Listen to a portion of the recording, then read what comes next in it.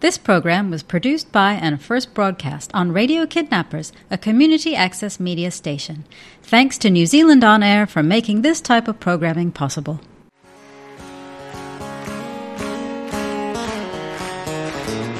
Have you been to Jesus for the cleansing power? Are you washed in the blood of the Lamb? Are you fully trusting in His graces? Are you washed in the blood of the Lamb? Are you washed in the blood, in the soul cleansing blood of the Lamb? Are your garments spotless? Are they white as snow? Are you washed in the blood of the Lamb? Lay aside the garments that are stained with sin and be washed in the blood of the Lamb. There's a fountain flowing for the soul unclean. Oh, be washed in the blood of the Lamb. Are you washed in the blood, in the soul cleansing blood of the Lamb? Are your garments spotless? Are they white as snow? Are you washed in the blood of the Lamb? Some glad morning when this life is over, I'll fly away to a home on God's celestial shore. I'll fly away.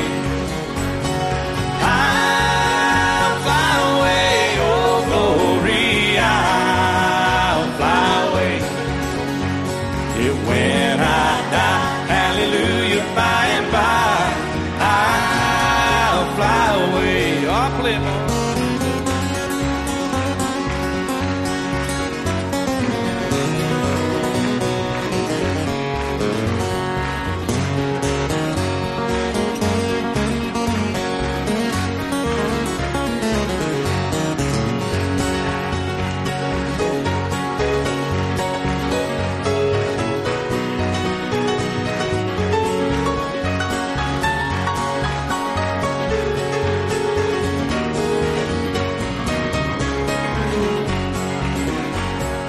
Just a few more weary days and then I'll fly away to a land where joy shall never end.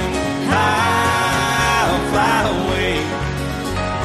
Yeah, I'll fly away, oh glory. I'll fly away. Yeah, when I die, hallelujah, by and by, I'll fly away. Or when I die, hallelujah, by and by,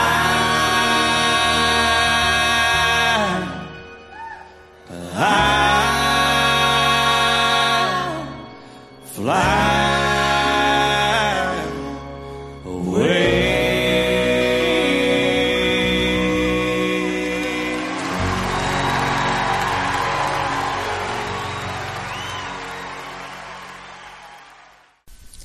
This is Laisa-12-01-2022. Today's topic is Delusion or Reality.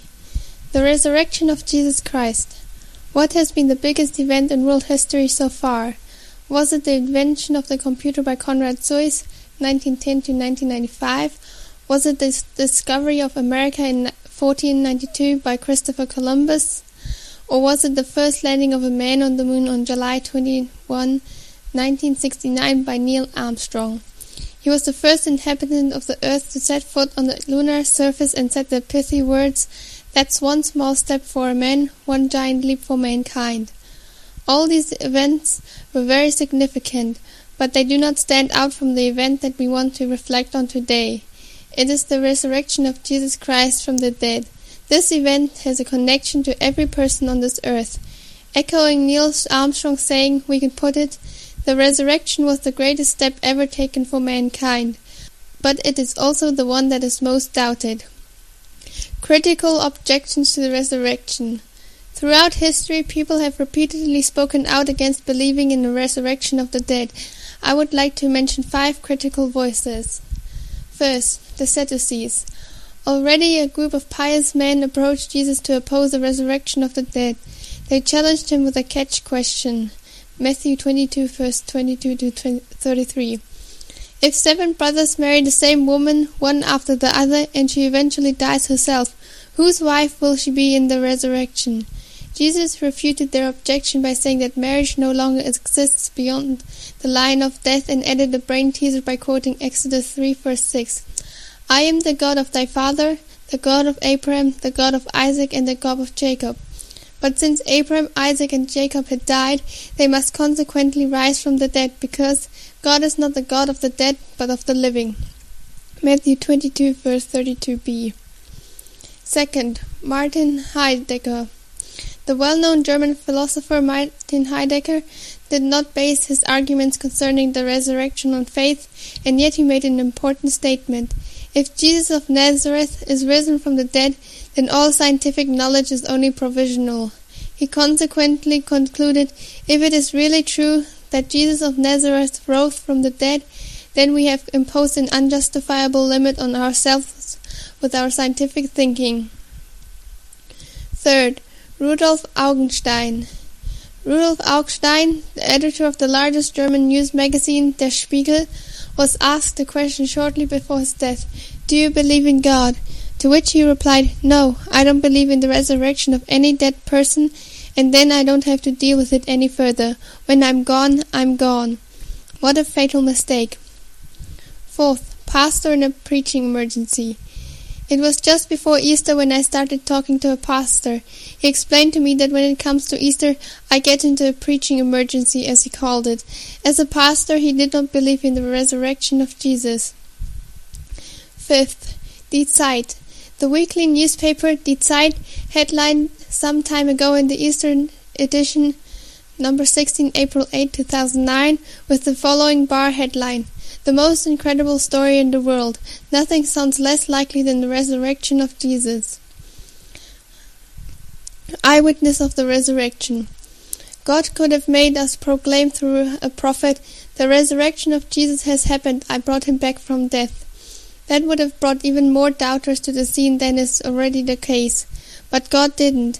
Jesus does not let his resurrection be proclaimed by words, but he proves it himself by showing himself directly several times in different places and on different occasions. In the New Testament we are told 15 times by eyewitnesses that they experienced Jesus as the risen and living. Some of these eyewitnesses' accounts are commented on here. First, Mary Magdalene, John 20, verse 1 to 18. Very early on Easter Sunday, she makes her way to the tomb of Jesus. Arriving in the garden where Jesus' tomb is infiltrated, she is so frightened that she bursts into tears. Who had rolled away the heavy stone in front of the tomb opening? The tomb is empty. She is overcome with great fear, and she runs to the inn where Peter and John are staying. They immediately make their way to the grave. John arrives first, completely out of breath, followed by Peter. Mary Magdalene is far behind Peter. John approaches the tomb and looks inside. Without going inside, he sees that there are only burial shrouds in the empty tomb. When Mary Magdalene reached the tomb, Peter and John were already gone. She goes into the grave and now realizes with horror that the tomb is empty. Suddenly she sees 2 angels dressed in bright white where Jesus had been lying, one at the head, the other at the feet. They ask, "Why are you crying?" She answers in tears, "They have taken away my Lord, and I do not know where they have laid him." John 20, verse 13. She turns her head and suddenly sees a man standing in front of her. She thinks that he might be the gardener when he asks, "Why are you crying? Whom are you seeking?" John 20, verse 15. Even his voice does not remind her at first. "Did you take him away? Tell me where he is," she inquires. He then addresses her by name, Mary. That goes straight through her heart. No one had ever pronounced her name in this way. Never before had anyone articulated their salutation as subtly as he had. Now it was quite clear who was standing in front of her. It is Jesus who rose from the dead. She thus became the very first witness of Jesus' resurrection. Second, 2 disciples on the way to Emmaus. Luke 24, verse 13 to 31. Jesus meets 2 disciples on the way from Jerusalem to Emmaus. He uses the Bible to explain to them the meaning of his suffering and eats with them. They recognize him by the way he breaks the bread. Third, the 11 disciples, John 20, verse 26 to 28. 8 days after Easter, Jesus appears again to the 11 disciples. This time Thomas is also there. Jesus allows himself to be touched by Thomas in order to overcome his unbelief. Reach your finger here and look at my hands, and reach your hand here and put it into my side. Do not be unbelieving, but believing. Thomas answered and said to him, My Lord and my God. John 20, verse 27 to 28. Thomas recognizes Jesus as his God. Fourth, the 7 disciples. John 21, verse 1 to 22. Jesus appears to the 7 of the first appointed disciples at the Sea of Galilee when they returned from an unsuccessful fishing trip. Simon Peter, Thomas, Nathanael, the sons of Zebedee, and 2 others of his disciples. At his word they catch 153 fish, and Jesus eats with them. Fifth, the 11 disciples on the mountain in Galilee. Matthew 28, verse 16 to 20. Jesus appears to the 11 disciples in Galilee, commissions them to carry out a worldwide mission, and promises them his presence until the end of the world. Go ye therefore, and make disciples of all nations, baptize them in the name of the Father, and the Son, and the Holy Spirit, and teach them to keep everything what I have commanded you. And behold, I am with you always, even to the end of the world. Matthew 28, verse 19 to 20. Sixth, 500 brothers. From the greatest simultaneous witnessing we have seen in 1 Corinthians 15, verse 6 reports, after that he was seen by over 500 brethren at once, most of whom are still alive today, but some have fallen asleep. Seventh, even after the ascension, Jesus showed himself as the risen one several times. When Stephen is stoned to death for his faith in Jesus, he is allowed to look at heaven from this place and see Jesus. Stephen looked up to heaven and saw the glory of God, and Jesus standing at the right hand of God, and said, Behold, I see heaven open, and the Son of Man standing at the right hand of God. Acts 7, verse 55 to 56. Important historians have called the resurrection of Jesus Christ the most certain historical statement of antiquity. For example, the renowned scholar, Professor Thomas Arnold, 1795 to 1842, author of the 3-volume work History of Rome and chair of modern history at Oxford, wrote, I know of no fact in the history of mankind that is proven in a fair examination by better and more complete evidence of all kinds than the great sign that God has given us, namely, that Christ died and rose again from the dead. Even the skeptic and songwriter Wolf Biermann described the resurrection as the hardest currency on the markets of hopes. What significance does the resurrection of Jesus have for us? First, God's word proves to be truth. With the resurrection of Jesus, all statements from the prophetic word of the Old Testament relating to his resurrection have been abruptly fulfilled. Thus, the prophet Isaiah, in chapters 53, verse 8 to 9 and 11, points to the death of Jesus, to his tomb and his resurrection. For he is torn away from the land of the living, because he was plagued by the iniquity of my people. And he was given his grave with the wicked and evildoers when he died, although he did no wrong, and there was no deceit in his mouth. Because his soul has struggled, he will see the light and have the fullness. As can be shown elsewhere, the Bible is the only book in world history that bears the divine seal of truth. Second, through the resurrection of Jesus, God has acknowledged the sacrifice of his Son made at Calvary. Nothing else, neither his own works nor any religion, is capable of erasing our sins. Only the shed blood of Jesus on the cross on Calvary is the only effective cleanser. 1 Peter 1, verse 19. Third, the resurrection of Jesus as a basis. The resurrection of Jesus is also the basis for our resurrection and the guarantee that we too will attain eternal life through him, because this is how he promised it. I am the resurrection and the life. Whoever believes in me shall live, even if he dies, and whoever lives and believes in me shall never die. John 11, verse 25 to 26. Fourth, the resurrection is the cornerstone of our saving faith. Without the fact of the resurrection, any proclamation would be in vain. But if Christ is not resurrected, our preaching is in vain. Your faith is also in vain. 1 Corinthians 15, verse 17. After a long discussion with a Muslim, he asked me the specific question: if someone could prove to you that Jesus was not risen at all, would your faith be gone? Then I answered him clearly and unequivocally, yes. If Jesus was not resurrected, then millions of people have gone astray. Then all services and prayers have been in vain. All commitment to the kingdom of God was meaningless. All the martyrs, for Jesus' sake, then died in vain. Then death would really be the end of everything. Then the atheists and evolutionary theorists would have been right.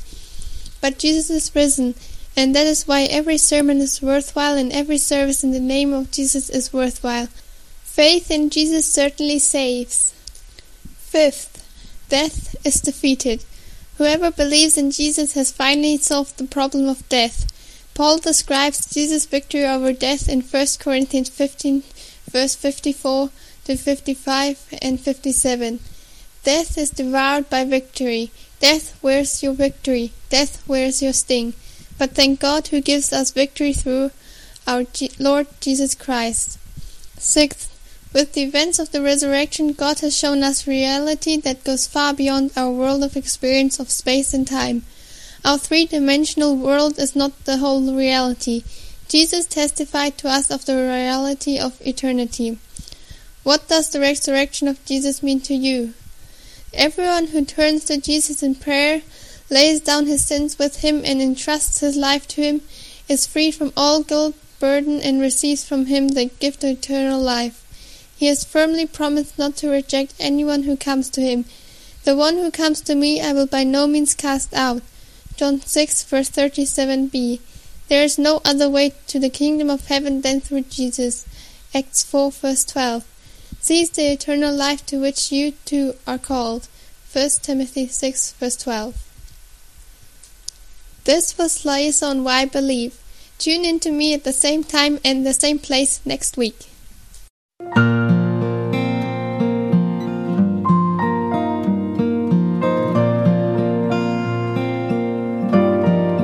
When I see the sunrise in the morning, when I feel the wind blow across my face, and when I hear the sound of children playing, I know it's all part of God's amazing grace. And I believe there's a place called heaven. I believe in a place called Calvary. I believe in a man, his